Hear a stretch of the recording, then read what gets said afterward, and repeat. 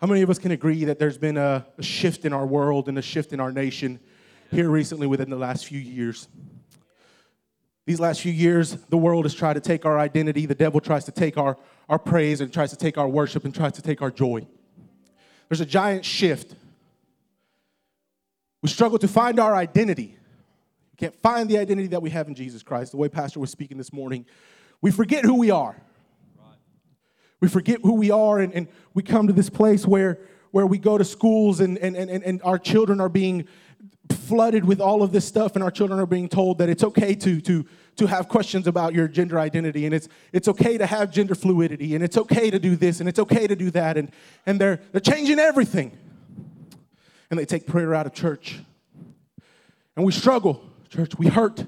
We wail because parents, we watch as your children are losing their battle to mental illness, and we see as your children are losing their battles to the world, and they're going out and they're trying these new things, and I have never seen suicide so big as it is now. As many of you know, I am a police officer. I work in the city of Douglasville, where we're from, and we have a code specifically for suicide. Nothing else. It's just a suicide attempt. And in the state of Georgia, we have no obligation to keep somebody from taking their own life. As long as they're not hurting anybody else, we have no obligation to keep them from taking their own life. Their identity has been attacked. Who they are has been attacked. Who we are, who the church is, has been attacked.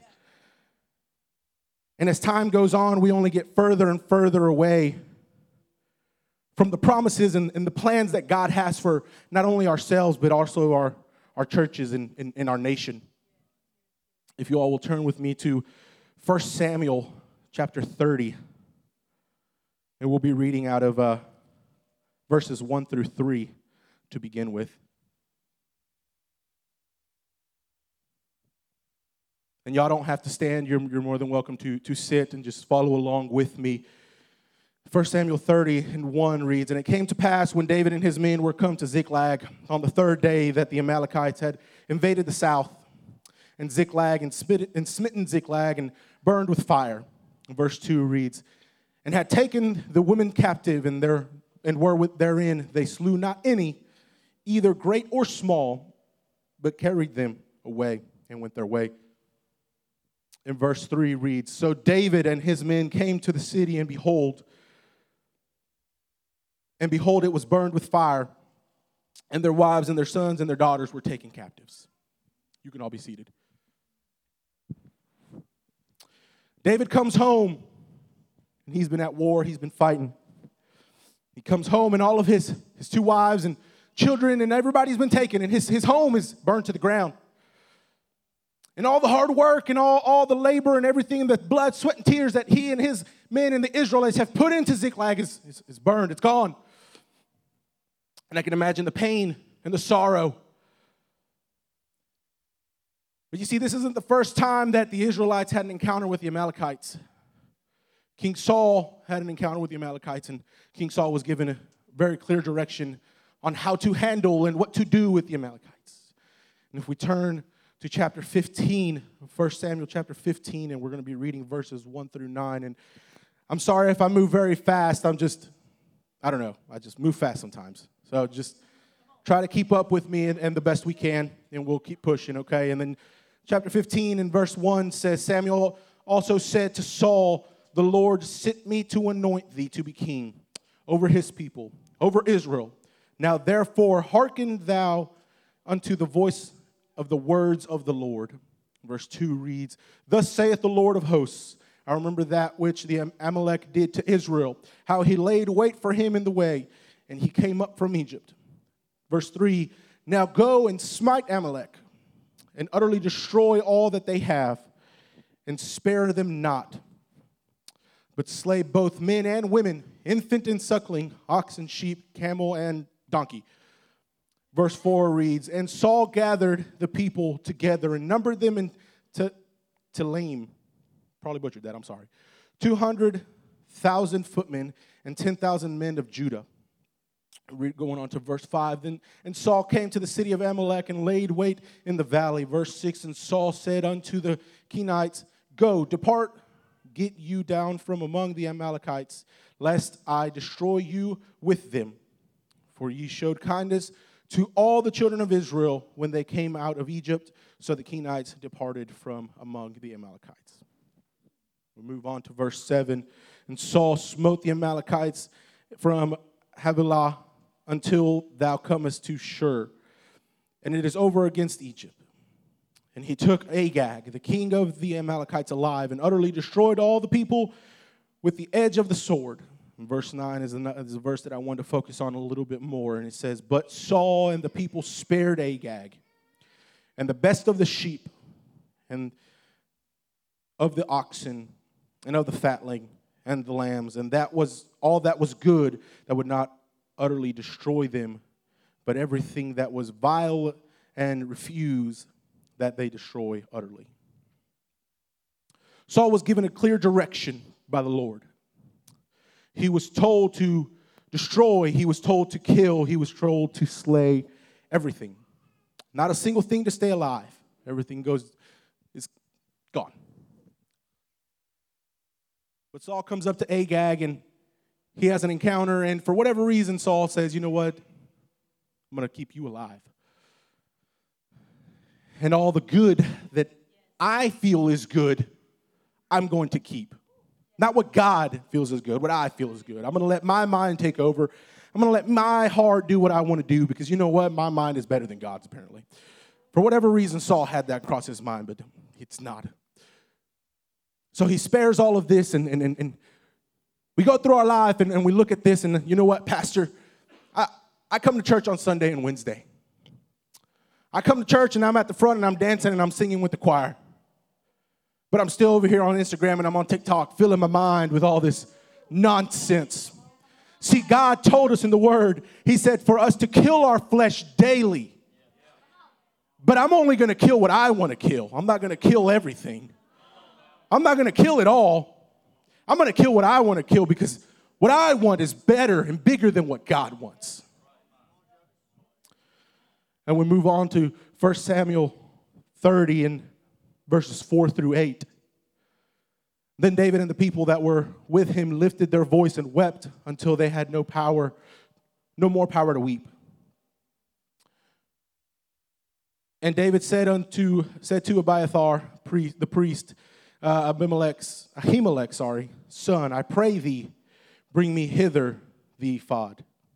And Abiathar brought thither the ephod to David. And verse 8 says, And David inquired at the Lord, saying, Shall I pursue after this troop, the Amalekites?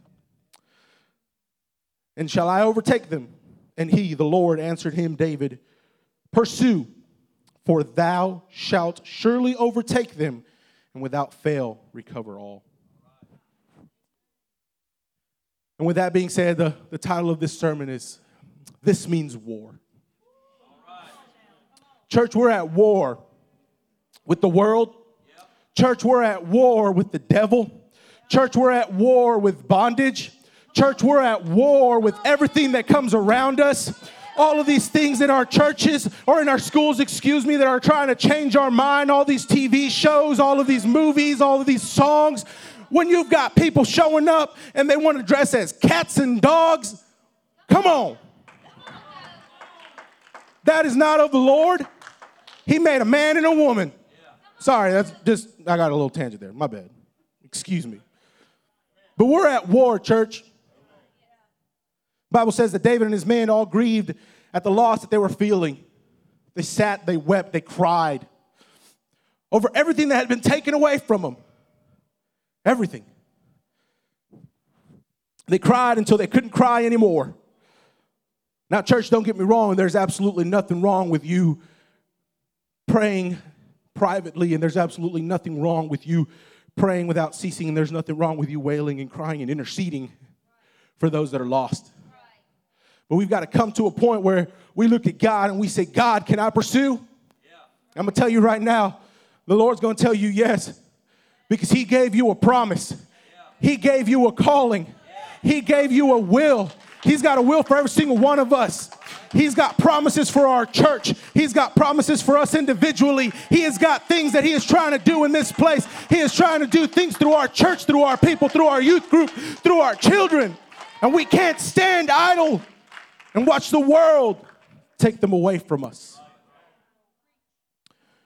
So then it says that David takes and he seeks the blessing of the Lord, which he gets. And he asks, and the Lord says, pursue, for thou shalt surely overtake them without failing, recover all. And we go and we start reading verses 9 through 10. And it says, so David went, he and 600 men that were with him, and they came to the brook Besor, and those that were left behind stayed, but David pursued, he and 400 men. For 200 men abode behind, which were so faint they could not go over the brook Besor. We take our church, we take our people, and we start fighting, and we're pushing, and we're trying to do all these things, but we're all in different levels, starting from our infancy and our walk with God to years and years and years of wisdom and understanding and clarifying and clarity in the Word of God, and not everybody can make it. So out of his 600, David takes 400, and they continue forward, and they go to go to war with Amalek or the Amalekites. And I can only imagine in David's mind, even though he's a man full of faith, and he's a man after God's own heart, I can only imagine the doubt that he might have felt, or the fear that he might have felt. You know what? I'm going to fight this whole army, and I only got 400 men. But he says he takes his 400 men, and they push forward, and they go. And then we reach 1 Samuel 30, verse 16. We're going to skip ahead a little bit from where we were at verse 10 and jump to verse 16. And it says, and when he had brought them down, behold, they were spread abroad upon all the earth, eating and drinking and dancing, because all of the great spoil they had taken out of the land of the Philistines and out of the land of Judah. And David smote them from the twilight even unto the evening of the next day. And there escaped not a man of them, save 400 men, young men, which rode upon camels and fled. And it says, and David recovered all that the Amalekites had carried away, and David rescued his 2 wives. And there was nothing lacking to them, neither small nor great, neither sons nor daughters, neither spoil, nor anything that they had taken unto them. David recovered all. In verse 20, and David took all the flocks and the herds which they drave before those other cattle, and said, this is David's spoil. David fights alongside these men, and they recover everything that's theirs. The Bible says that they fought from twilight, and I'm pretty sure the Bible doesn't mean the movie. But I got a little curious, so I looked it up. What does twilight mean? I'm I'm a very curious person. Praise God. And the definition of twilight is the soft glowing of light from the sky when the sun is beyond the horizon, caused by the refraction and scattering of the sun's rays from the atmosphere. So, to me, I understood that as pretty much right at sunset. So the Bible says that David and his 400 men, as they fought from sunset to the evening of the next day. So they fought all night long. And I can only imagine the exhaustion and everything, but they held their ground because there's a promise. Because there's something that belongs to David. And David's going to take back what's his. Ain't nobody taking what belongs to him. Ain't nobody taking what belongs to me. Ain't nobody taking what belongs to this church. So David fights, and they regain everything, and they fight all night long, and David fought with the Amalekites all day and night, and then the evening came, and him and along with his 400 stood their ground and fought all, and then they recovered everything without fail. They recovered everything they had and so much more. And you know what, church? I'm going to stand because there comes a point when I've got to get a little bit frustrated. I start to get a little bit mad. Because you know what, Pastor? My promise that I felt was right around the corner all of a sudden feels like it's 100 miles away. And that calling that I thought that I was stepping into, all of a sudden it feels like I can't step into it anymore. Because the devil's attacking and he's trying to take what belongs to me. And things are getting a little bit difficult and it's getting a little bit hard for me to fulfill the promises that God has. And it's getting a little hard for me to step into this calling and step into this ministry. But you know what? I'm going to stand and I'm going to fight and I'm going to say, you know what, devil? This means war. This means war, devil.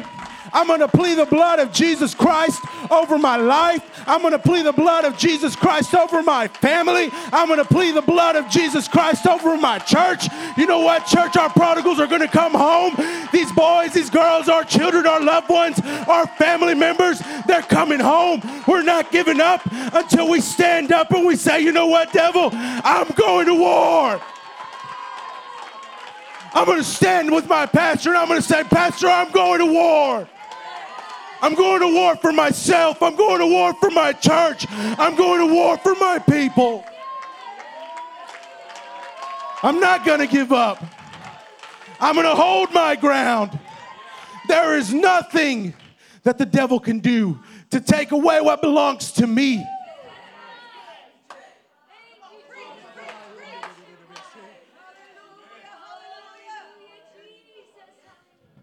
Devil, this means war. I plead the blood. I plead the blood over my family. I plead the blood over cancer. I plead the blood over thyroid issues. I plead the blood over illness. I plead the blood over it all. Miracles, signs, and wonders are coming. Not because God only wants them to come, but because I am pleading the blood of Jesus Christ over these miracles. I am pleading the blood. I am standing and I am fighting the devil and I am going to war and I will not stop until I see our people come home. I will not stop until there is healing. I will not stop until there are miracles and signs and wonders in our church.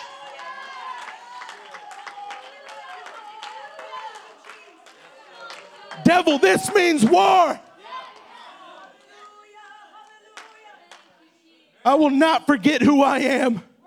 I will not forget my identity in Christ. I am a child of God, and that what God gives me, no man shall take away. We push forward to 1 Samuel 30, verses 21 through 26. It says, and David came unto the 200 men which were so faint, and they could not follow David, whom they had beside, or whom they had said, made also to abide at the brook of Besor. And they went forth to meet David, and to meet the people that were with him. And when David came near the people, he saluted them. Verse 22, then answered all the wicked men and men of Belial, of those that went with David, and said, because they went not with us, we will not give them aught of the soil or of the spoil that we have recovered. Save to every man his wife and his children, that they may lead them away and depart. Verse 23 says, then said David, you shall not do so, my brethren.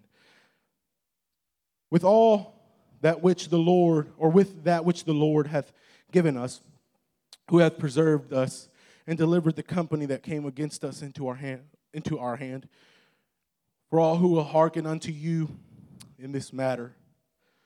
But as his part it is that goeth down to the battle, that so shall his part be that tarrieth by the stuff, they shall part alike. Verse 25, and it was so from that day forward that he made its statute and an ordinance in Israel unto this day. And David came to Ziklag, he sent of the spoil unto the elders of Judah, even to his friends, saying, behold, a present for you of the spoil of the enemies of the Lord. David fought. He conquered, he won, he took what was his and then some. And these negative men that were with him, which we all have, they're everywhere. You can't get rid of them. I've tried. Trust me. There's always somebody negative around. And they tell David, you know what, David? bro, I was fighting with you. But Stephen was too weak, and he stayed by a river. Why am I going to give Stephen any of the spoil when I'm the one that fought for it? He ain't taking nobody's life. I did. But David stands up and he says, nope. We're going to give Stephen not only what belongs to him, but we're going to give him of this spoil. And you know what, church? We get to a point where we're like, man, God, I've been fighting God, and I got what was mine, and I got what belongs to me, but I'm not going to rejoice with nobody else but myself. Don't nobody else get to reap the benefits of all the stuff that I just did. And David says, you're funny. No. Because David realized that what was taken back was not his. It was not property of his men. It was property of the nation of Israel. My victory and my rejoicing in my promise is not mine. My rejoicing in this victory and in these promises are the Lord's. And we are the church of the Lord. So my rejoicing and my joy and my victories from my spoils of my battle and my war, I'm going to say, you know what, Stephen, brother, you're my man. We stand together. And you know what, Stephen, I'm going to rejoice with you. And you know what, I'm going to rejoice with you, Drake. And I'm going to grab Drake. Come on, bro. And we're going to come around. We're going to have some good church. And we're going to grab Landon, and we're going to grab our pastor, and we're going to have some fun, and we're going to rejoice, and we're going to praise God in the victories. We're going to praise God in what He has given, the promises that were given to me, the promises that were given to your children, the promises that were given to your church. But I'm not going to stop there. I'm not just going to rejoice with Restoration Apostolic Church. Then I'm going to grab my pastor. I'm going to say, church, now we go to war with everybody else around in Athens. All these other churches. Churches, we go to war with you. We were at war. We came out victorious.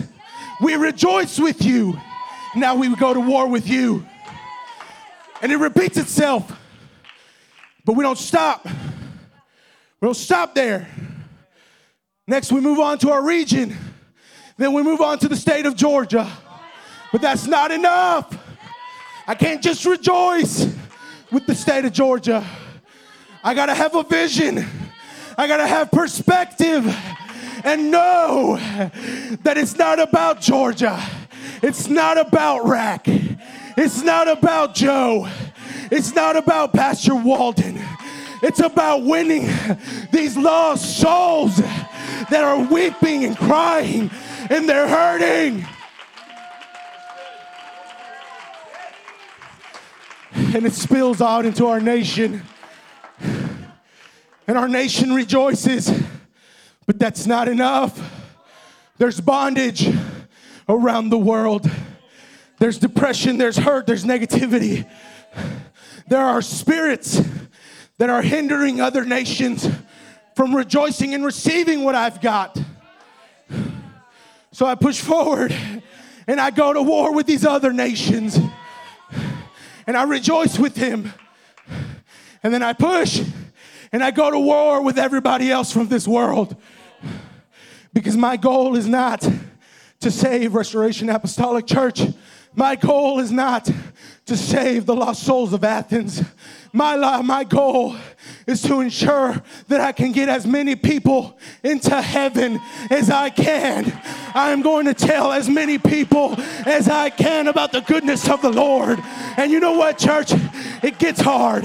It gets difficult. And Mom, you can come. I'm almost done. It gets hard. It gets difficult. But I'm going to plead the blood. Church, I plead the blood over our church. I plead the blood over my family. Devil, you can't have it. You can't have my family. You can't have my friends. You can't have my church. Oh, we're going to go to war.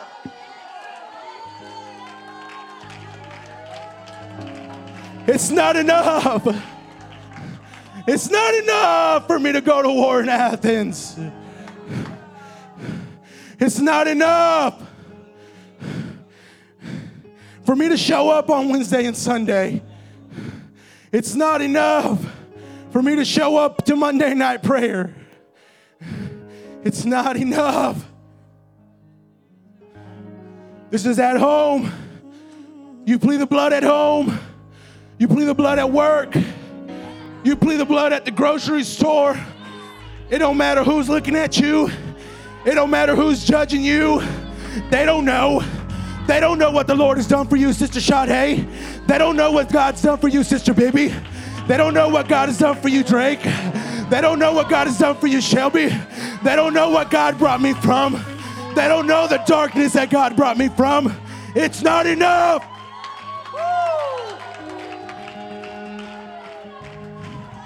Y'all can come to the front. I'm done. I'm done. I'm gonna get out of the way. I'm gonna let God do what he wants to do. But church, I just want to know one simple thing. Who's going to war with me? Who's ready to go to war? Who's ready to go to war with the enemy? I may be tired. I may be hurting, but I'm going to war.